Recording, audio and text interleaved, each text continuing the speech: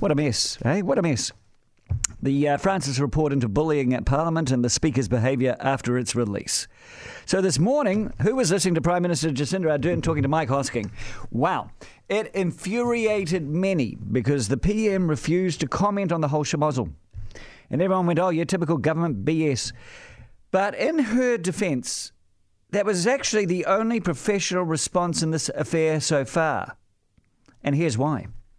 The Francis report was only meant to determine whether there was a culture of bullying and harassment in Parliament. Obviously there is. And that's all it was for. All the submissions were confidential and anonymous and destroyed after the report was written. It was commissioned for the Speaker. Its purpose was to convince the Speaker whether a review of the processes in Parliament for dealing with bad behaviour was necessary, which it obviously is. So Debbie Francis's allegations of sexual impropriety were all without identity in this report. It was not an investigation to root out the rapists and bullies in Bowen Street. It was not a naming and shaming, and there it should have ended. But in the hours after receiving the report, which detailed this anonymous behaviour, famously described as tantamount to rape by the Speaker publicly, Trevor Mallard went and suspended some guy who had been investigated before. Trevor Mallard and the public services. Now, only they can tell us why they did that. And now, of course, Trevor Mallard is not talking. Now, whether by design or by stupidity, Trevor Mallard's actions have tainted the man currently under investigation.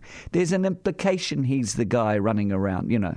He has been presumed guilty in public opinion before proven innocent or not. He's not happy, and frankly, that's just not on, Mr. Speaker. So what happened here? My only guess is that having hyped up and then blabbed about a confidential report, details that we didn't necessarily need to know, the Speaker needed a scapegoat to prevent the whole of Parliament being under suspicion, because they were. Everyone was looking at each other going, is it you? So when the Prime Minister this morning was asked whether the Speaker should go, she couldn't answer that question. Could she now? It's a decision for the whole House. So, I've jumped ahead of myself a bit. What should happen next? First up,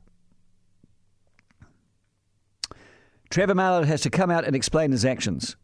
If he doesn't do that, and even if he does, Chris Hipkins and Paula Bennett, the respective leaders of the House, might want to get together and discuss a vote of confidence in the Speaker. When the Prime Minister was asked whether the Speaker should go, she can't answer that question. The whole House has to decide it. Meanwhile, the investigation into the man needs to continue.